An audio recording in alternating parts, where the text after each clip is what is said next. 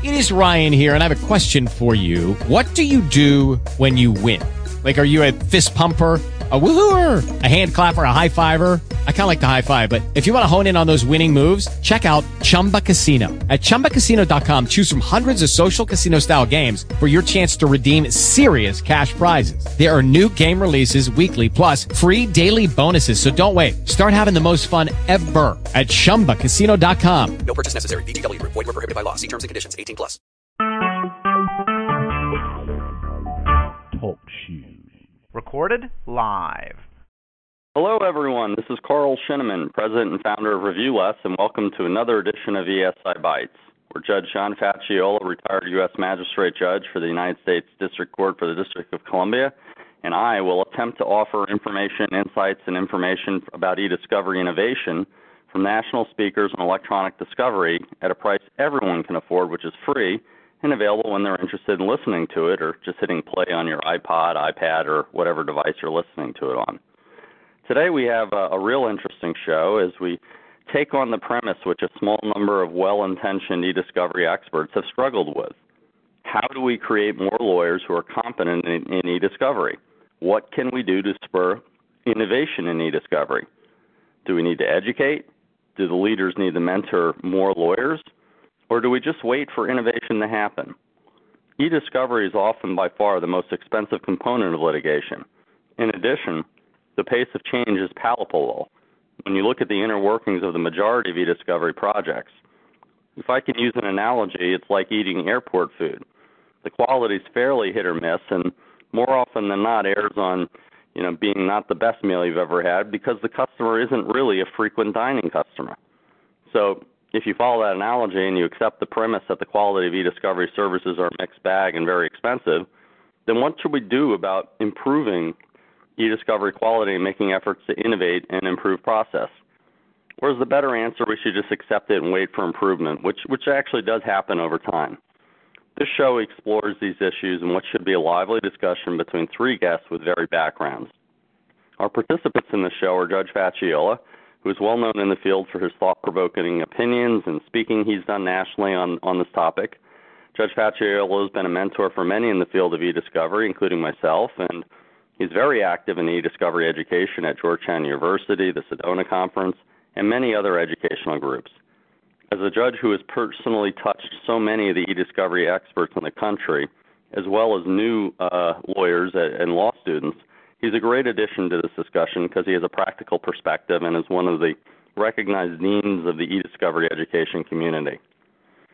Our guest, Peter McCann, was a practicing attorney for 10 years before moving on to E3 Discovery Consultants, his e-discovery company. He's also an adjunct professor at Wilmington University and Drexel Law, where he teaches e-discovery-related courses. In his spare time, he's been working on creating materials to help educate law students on e-discovery.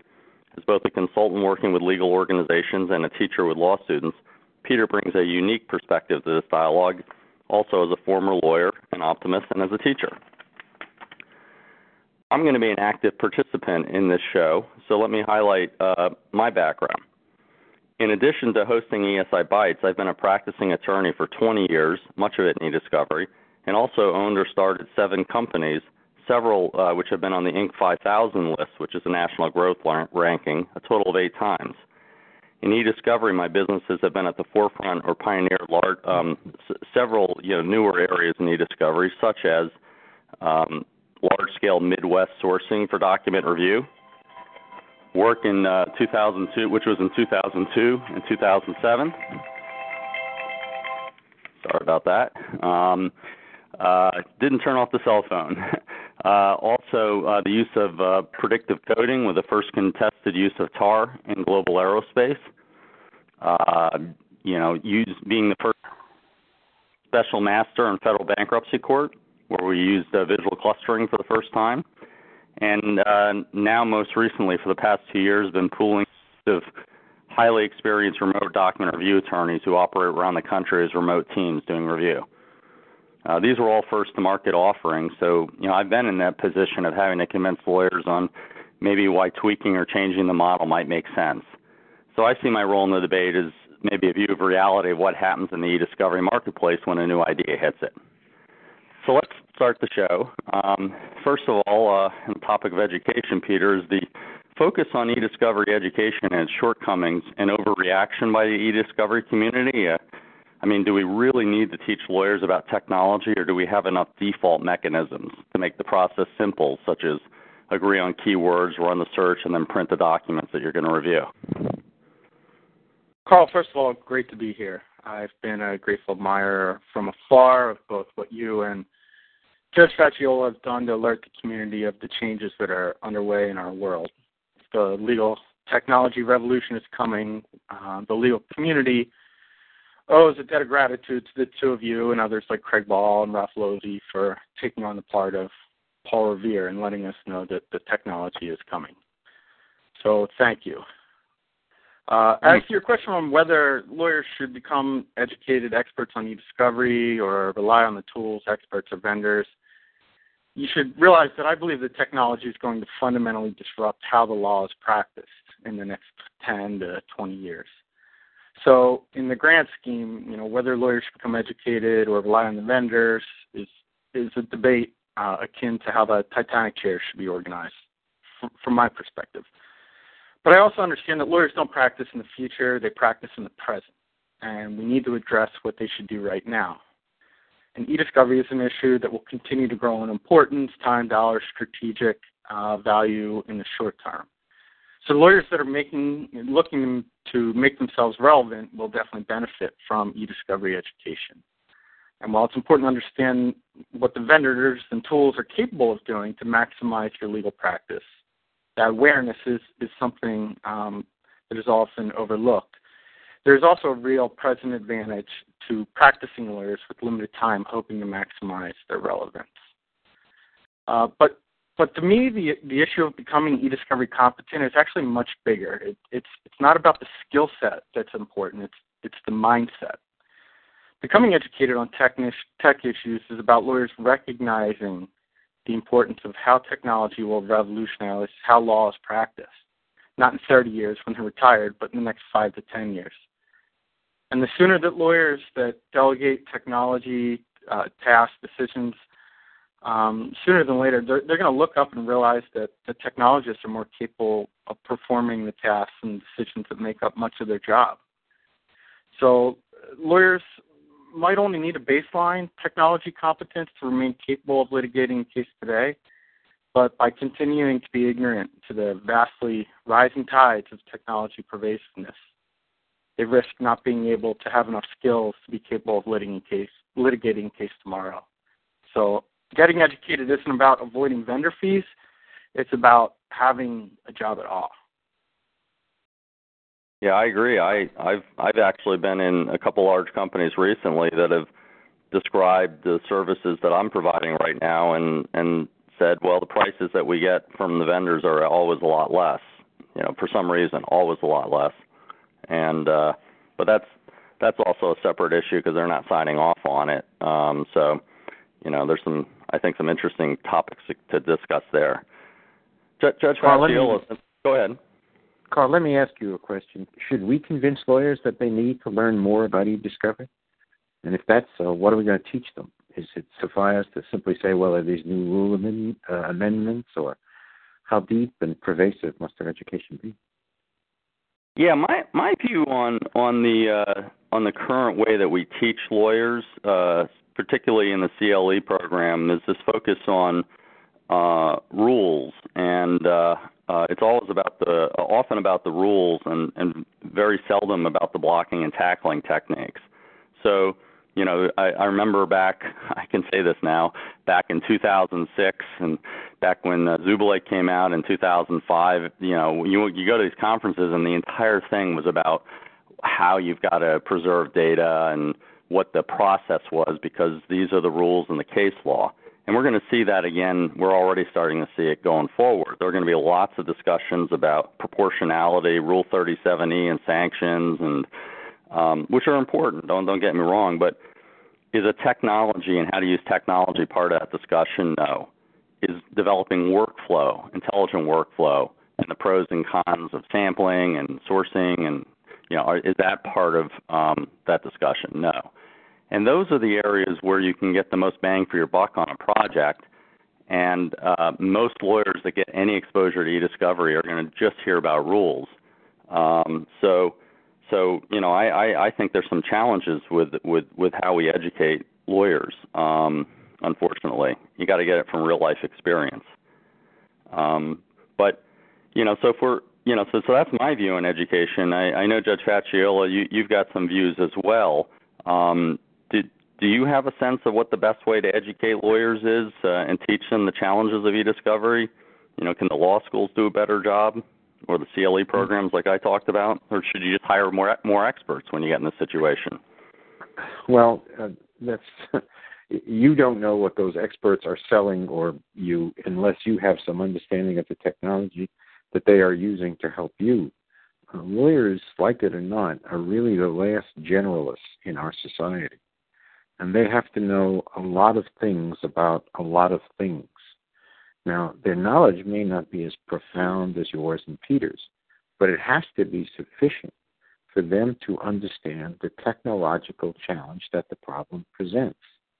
Accordingly, insofar as educational programs pretend that you don't have to understand that technology, they're not very useful because the premise on which they operate is a false one. Therefore, I think the best CLE programs are that nice blend of understanding the technology and then looking at it from the perspective of a lawyer.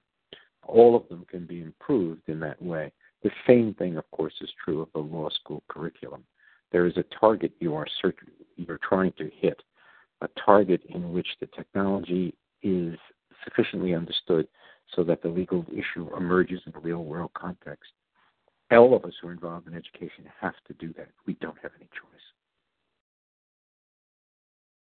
So when we were talking about this a couple of days ago, you had talked to Judge Facciola a little bit about some of the challenges that law schools are having with, staying current. Well, law schools are in a complicated position because I think we'd all agree the vast majority of their students have not had any kind of technological training before they get to law school. Most of them are interested in law school from coming to the law school from various backgrounds, but I would imagine backgrounds in political science, history, English, philosophy predominate.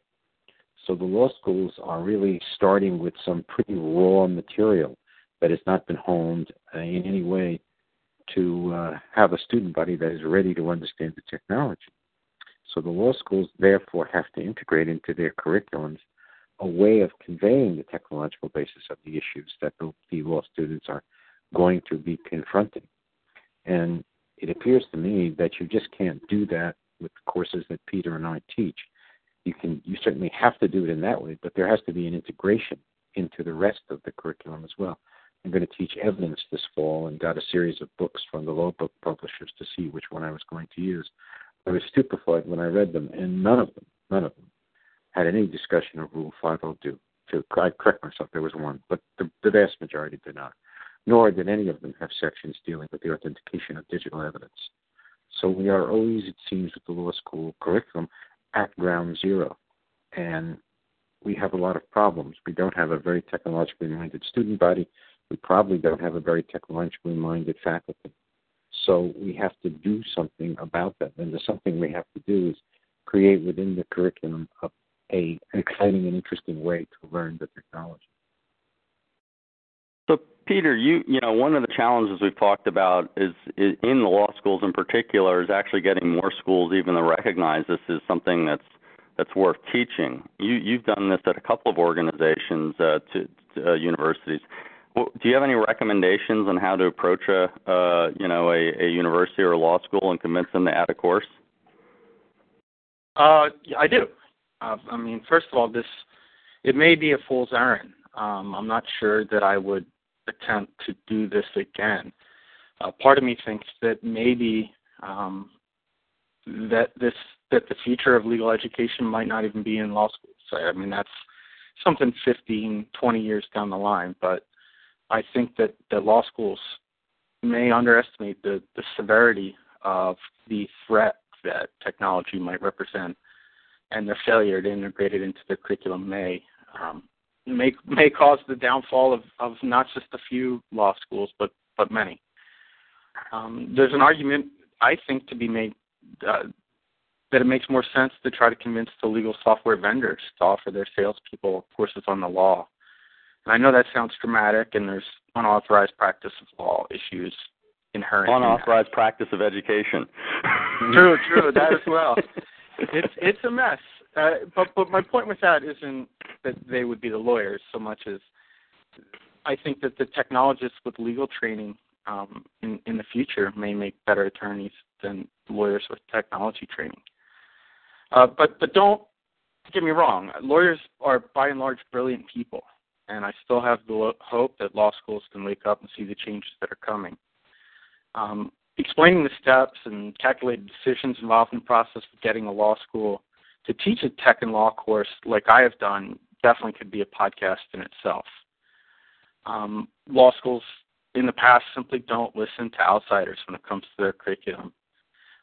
With every non-T14 law school in the country falling somewhere between struggling and the brink of complete failure, the door of administrators is minutely cracked, at least, for those people like me who are determined to change legal education and have a voice in the trajectory of the future.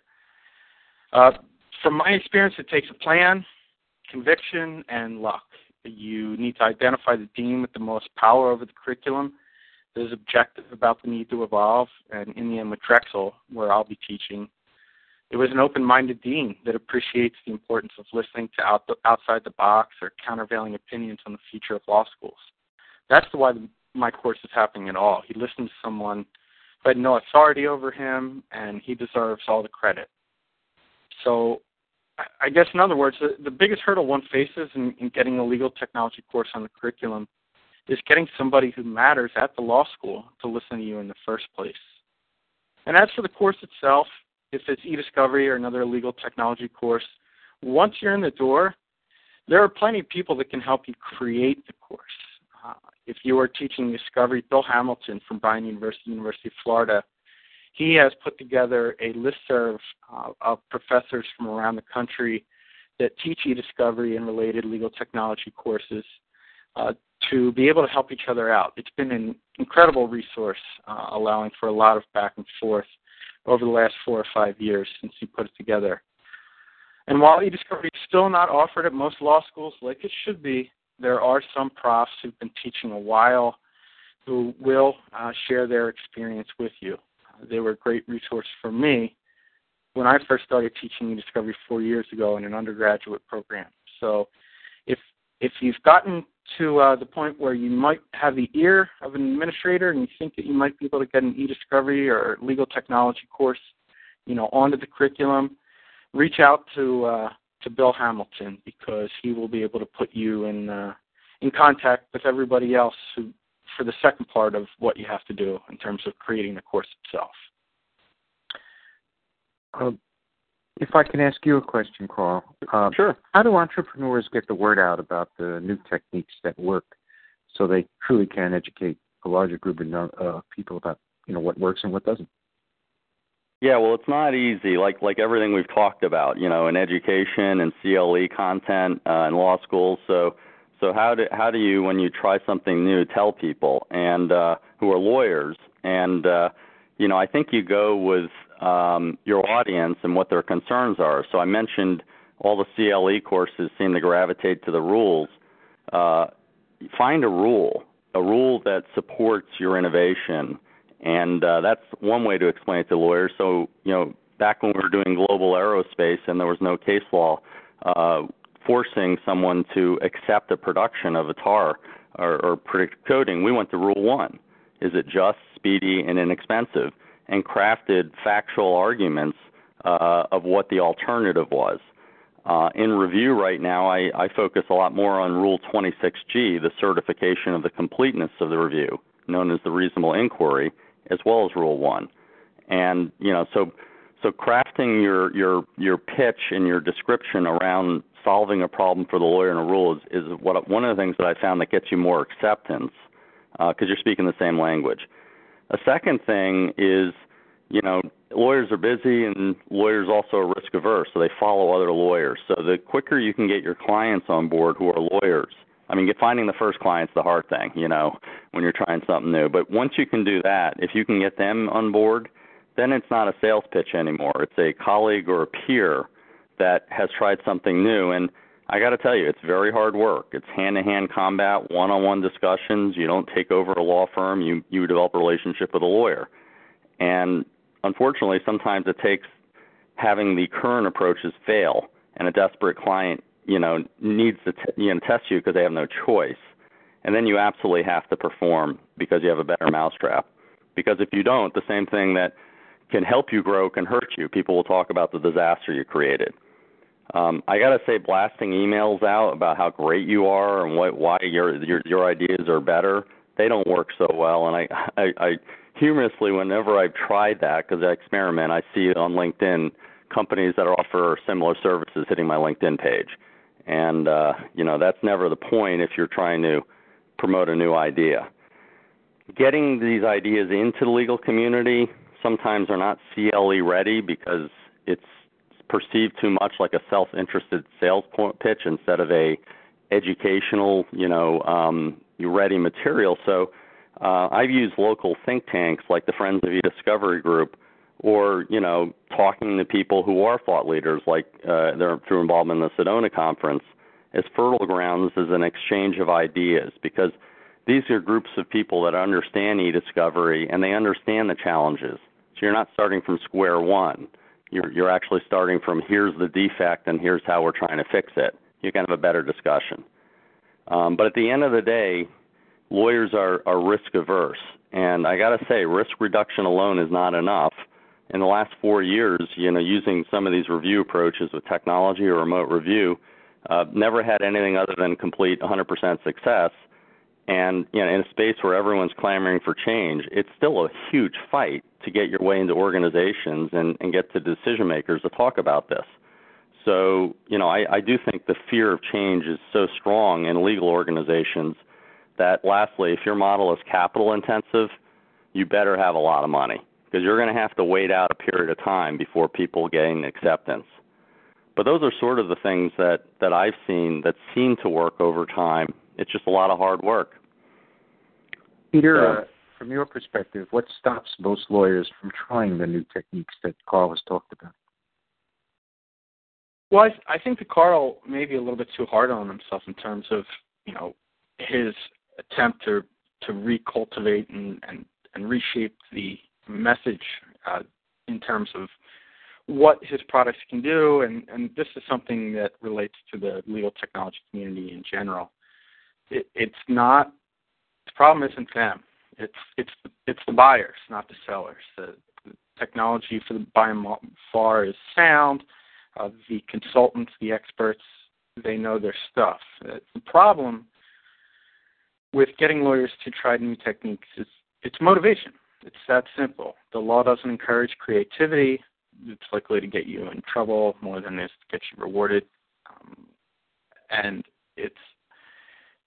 new techniques involve a significant amount of time, and lawyers are particularly technophobic. And until lawyers recognize, whether that's a financial recognition or it's an internal light going off, that both the threat and opportunity, I swear I am an optimist, the technology represents, they'll just continue to think it isn't worth their time. But trust me, this is, I'm banging the drum here with, you need to trust me that the legal technology community understands the power of these new techniques. And I fear that lawyers, if they don't learn these tools soon, the vendors will just cut out the middleman and sell many of these products to the clients directly. And I know the way our system is set up now, that the lawyer, maintains this position of control, and that's the way it always has been. They sign the paperwork, the law, is all constructed for that setup. But I think we take for granted that will continue to be the power dynamic in the future. If these tools and the products are too capable, and the clients want them, and the community wants them, and the economy wants them, I think that we face a real threat. And so that to that extent, we need to find a way to change the motivations of attorneys so that they understand not only the capabilities of technology today, but the threat it represents going forward. Putting aside the capital advantages that vendors sometimes have because they can raise money from people who aren't lawyers, there's a cultural difference that I wanted to touch on that business owners appreciate and lawyers tend to not appreciate, or they appreciate it in the wrong direction, and it's the value of failing. This is honestly the best way to learn, but in law it can result in losing a job. And, it's unfortunate. I remember I've joked with people before about a summer associate at the first law firm I worked in, Alan, who later on in his career became a partner at an AmLaw 20 law firm. But when he didn't get the job offer and he left in the middle of a 2-year mass tort, everything that went wrong was, Alan was touching that. And it was humorous because Alan must have been the busiest person in the firm as a summer associate. So I found it humorous. But it's real because, if you take risk in law, as you say, Peter, there's no reward if you succeed, or at least not a perceived reward. But, if you've studied, Maslow's hierarchy of needs, I'll put it in terms of that, creating new things and improving is such a powerful feeling, then doing things exactly the same way just for safety reasons is demoralizing. And I'll just highlight one of my favorite situations practicing law. I was involved in a merger between two large organizations, and I didn't know much about antitrust law. I had a form book, a horn book. We hired national counsel from D.C. come to help us, and everyone was looking at 2 locations that were within 7 miles in a large transaction. And I, as a third-year associate, left the room and studied the wholesale market of distribution, which wasn't, and no one was talking about. And I joined an online think tank. I pulled down articles, and I wrote a 15-page, 1,000-attachment analysis of the competition in this field that we presented to the FTC. And I did it on my own. That was the highlight of my legal career right there. And, and I felt great, and the managing partner recognized me. That was fun, and those opportunities just never really came up very often. So there is definitely something cultural there. So anyway, you, Judge Facciolo, since you appear and talk to so many lawyers, do you get the sense that there's concern about trying new things from your relationships or time on the bench? Yeah, I think the concern flows in 2 ways. The first thing is you got to remember just how technophobic lawyers are. Professor Villanova, with whom I was on a panel, pointed out once that it was about 10 years before lawyers started using the telephone after they were invented. I always wondered if they took the elevator. And so that's one of the problems. The second problem is, if you think about it for a second, if you don't know a lot about a topic and somebody shows up and says, well, I have this technique and it will help you and it will cost you $10,000, you don't have the intellectual wherewithal to make the kind of judgment you want to be able to make about the validity of what that person is saying. So then, unfortunately, it's an endless circle. You don't have the competence, and there's no quick way for you to get it, other than from the person you're talking to, who, after all, is trying to sell you something. So it's not easy, and I think you have to have some sympathy for the lawyers who find themselves in this position. So I guess my dream client is me, and I have been my own client when I was special master. You probably also didn't complain about the bill, but No, I put this remote team together, and I billed them as paralegals. So the price was actually a third less because I was concerned about the ethics. But I also knew that I couldn't find tested lawyers anywhere else. And in the market I was special master, I knew from my research and testing that there was the talent pool, the cupboard was empty. So I knew to aim at other markets. But the fear was, as I got into it, it was a case that was in the Wall Street Journal was that we had to get to these 1.3 million records in 2 months to hit a trial deadline, and that trial deadline wasn't moving. And there were times when it looked like it wasn't going to happen, and it was very, very scary personally. And but at the end of the day, I always had my alternative strategy that I pushed to the client and said, "Do you want to do this?" And it was going to cost over $1 million, and they did not want to do that. Everyone was willing. When I made the case, here's what I can do with technology. Let's try it. Everyone wanted to try it. So it's a matter of setting the table up both ways. But as you say, Judge Faccioli, you got to understand both sides to be able to do that, and that is a challenge.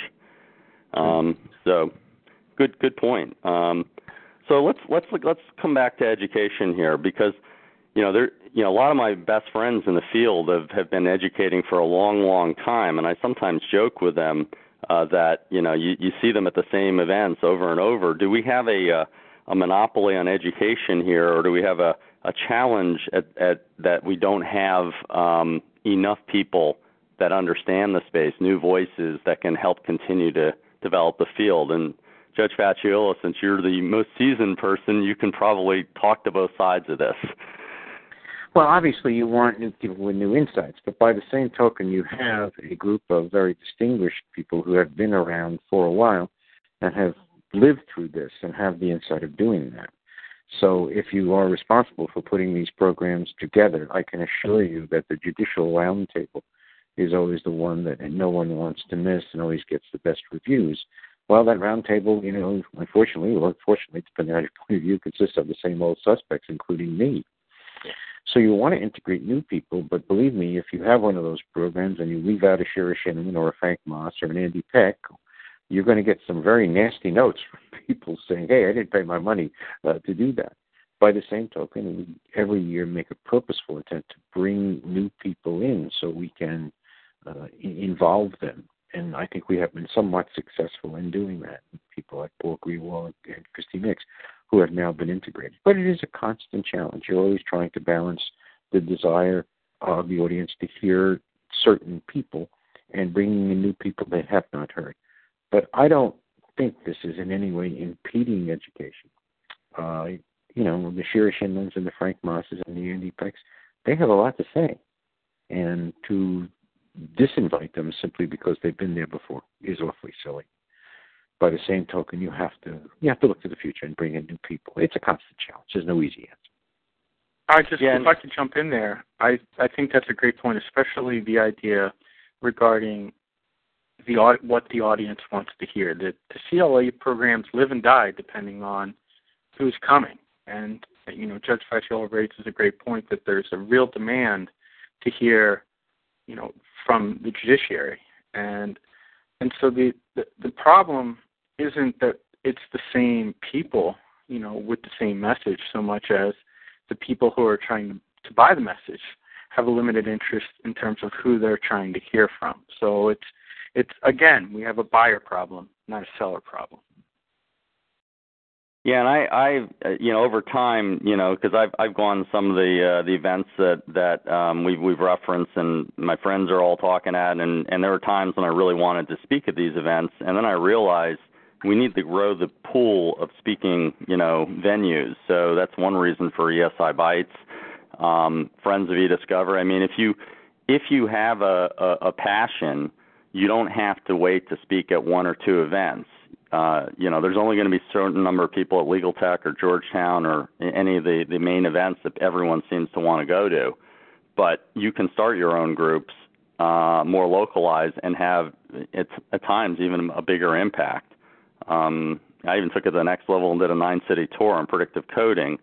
And I can tell you now I understand more than ever the challenges of do you put a lot of time in and charge it inexpensively? Then what happens when only 19 people show up in Philadelphia, which happened, versus the 100 in New York? It's pretty complicated. It is a little business running a CLE program. So anyway, well, we've touched on a lot of points here, which I think's been great. And I think with the central thesis is that we still need to do a lot more in terms of education. So, Judge Faccioli, what's the role you think of common law in guiding us on how lawyers will eventually improve in this space?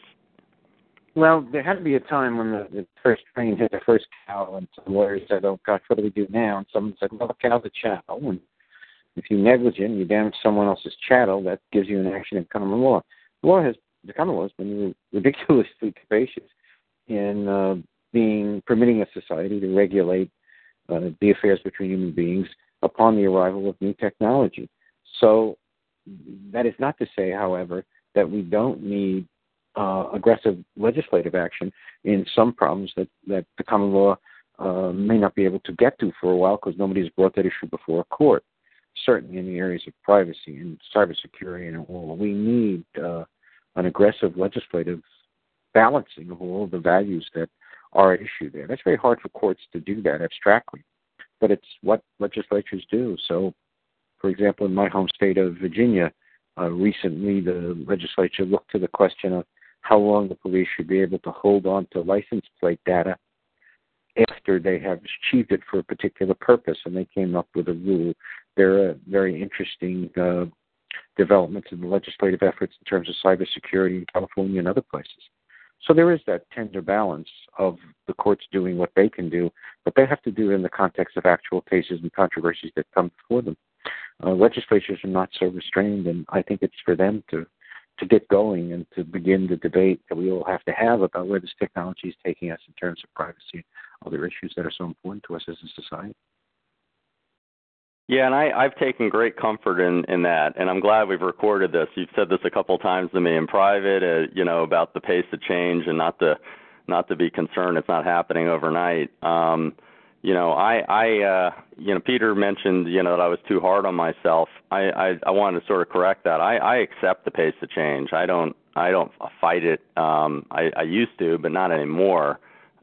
Simply because, to me, it's intellectually stimulating to try to improve things. And secondly, I also now have a better awareness that what's being done, while I see ways to improve it, does get the job done. Cases are being litigated, so you can't be too hard on the current process. If it was completely broken, the world would be up in arms, and they're not. So, you just have to be comfortable that over time, new ideas do eventually emerge, and it's a fun process being in that space personally. So I don't want to, since we're doing mentoring here, and part of the audience is new lawyers and people that want to affect change, I don't want to be negative here at all or dispersuade people from following that path. It's a wonderfully fulfilling path, even though it is hard. So, I wanted to add that point there. So each of us I do have future plans with helping with education in e-discovery and in general. So why don't I go around the room, starting with Peter and then Judge Facciola, what your plans are to help continue educating in e-discovery? Sure. Go ahead, Peter. Do you want to start Judge Facciola first? Go ahead, Peter. Well, the protocol, since Judge Facciola is helping me with these shows, was I couldn't decide. Does judge go first or does guest go first? And I made a gut call. Guest go first. Guest is my home. You always get a wonderful Hindu. But that was a good question, Peter. Thank you for asking me why I did that. Remember the Hindu proverb: serve your guest before you serve yourself. Thank you. Well, Carl, first of all, just to follow up on your point, counter to my point about you being too hard on yourself, I think that the progress of law, has been something that's kind of had its own tempo for a long time, and for good reason. But what my kind of overriding point is, I think that because the progress of some of these tools and capabilities on the outside is so great and so rapid, and big data and all its implications, it will advance too much and too fast and be too capable. And so I do, my kind of bigger point is that even if the law evolves and good ideas become involved, we face this kind of outside threat that there will be a way to do things that is just so much better that there's going to be some sort of dam that breaks in terms of who is practicing the law. And I know that's a very complicated long-term issue, but my perspective is that it's not a long-term issue. It's an 8, 10, 12, 15-year issue that will be kind of overwhelming the practice of the law in the future. But so that's what I was indicating when I said that you're too hard on yourself, because it's the buyers that are the problem, not the sellers. But we need to keep in mind this outside force that is kind of bearing down on us if we don't turn around. But for my future plans, I'm all about being informed, innovative, and influential. So short term, I'm most focused on making this course work with Drexel. Obviously, I'm very passionate about legal technology and the dozens of ways it can make lawyers better attorneys, both today and tomorrow. My consulting company, E3, as you mentioned, is based on this belief. In fact, I don't even accept referral fees. I'm so concerned with simply spreading the word of technology. I'm shouting from the rooftops. Look at what these things can do. I'm also on a team of authors creating a handbook resource for law students and lawyers alike who want to understand better the tech and law intersection and how that applies to their practice. But as passionate as I am about legal technology, it's kind of my final point here, I'm equally passionate about legal education. Not simply the courses that are taught, but the methodologies that are used. I remember being a law student and getting an 80-page casebook reading assignment and sitting through the hours of other students while we were in class wrestle with some tangent and on some irrelevant issue, and just being like, how the heck is law school taught this way? And I know that it's tradition-based and there are its reasons, but as somebody who's always appreciated, progression and data and looking at how can we do things better, not how do I think things can be better, what does the data say regarding how things can be better? I appreciate the fact that law schools now have some flexibility, especially with elective courses like mine regarding instituting teaching tactics that will put student learning above tradition. And in the short term, I'm really dedicating much of my time to creating an optimal learning experience for those students who are going to be taking my course. So not only is the content important to me, I'm spending a great deal of time really diving into some progressive supported strategies, whether it's video or multimedia or graphics or repetitive points, whatever it might be regarding how to create an optical course. So this is really something that I'm focusing on. I feel I owe it to the students to create something special this fall, and content and delivery are both my focus right now. Great. Judge Faciola? Very similarly, I'm working in the area, in those areas, meeting on Monday morning with computer science people to improve graphic and visual capabilities as I teach, whether I teach in the traditional classroom or in distance learning. I, too, am working with Peter on that book he mentioned, which we are trying to figure out the best way to convey a message about the intersection of technology and law. I will be teaching evidence, interestingly enough, to students in the LLM program who are usually already lawyers in other countries. And I will be integrating some thoughts about digital evidence, authenticity, hearsay, as it confronts digital evidence into that course. And ultimately, I suppose I will keep my traditional CLE work, but I'm taking on more complicated educational opportunities in the context of a law school. So I'll have to find a balance between those two things as I go along. But certainly in my retirement years, which were supposed to be retirement, I've gotten very, very busy. And it's almost, I'm special master in a couple of cases, but still education is where my life seems to be going. The dream retirement. I admire you. But it's a new definition. So my plans in this space were to continue pushing, giving more time back to ESI Bites with Judge Facciola's help. And it's funny, we have I think in 2 months, a guest coming in who's going to talk about some of the changes in data, who's a partner at a law firm, and how tools relate to it, and some of the concerns that you have, Peter. So having people like that and covering topics at the forefront of entrepreneurship and making change in ESI Bites, I gave up running the Pittsburgh chapter of Friends of eDiscovery because I just didn't have the time. But I put it over to Dave Cohen at Reed Smith, who's very capable and probably more capable than me to run that group. But I'm happy because I did that for 5 years, helping nationally. If any city wants to start one of these, I think they're fantastic ways to instill a local market sense of e-discovery that you can't necessarily get at the national events because you don't get the repeat time with the national experts. But your neighbors, you do because they're neighbors. But most of my time and energy will be focused still on entrepreneurship and being evangelical about, the fact we have so many lawyers in the country. You should never have a bad reviewer, ever, because they're all over the country. So why not look to the best people you can find? And so, I have plenty to do, and I'm very happy doing all of these.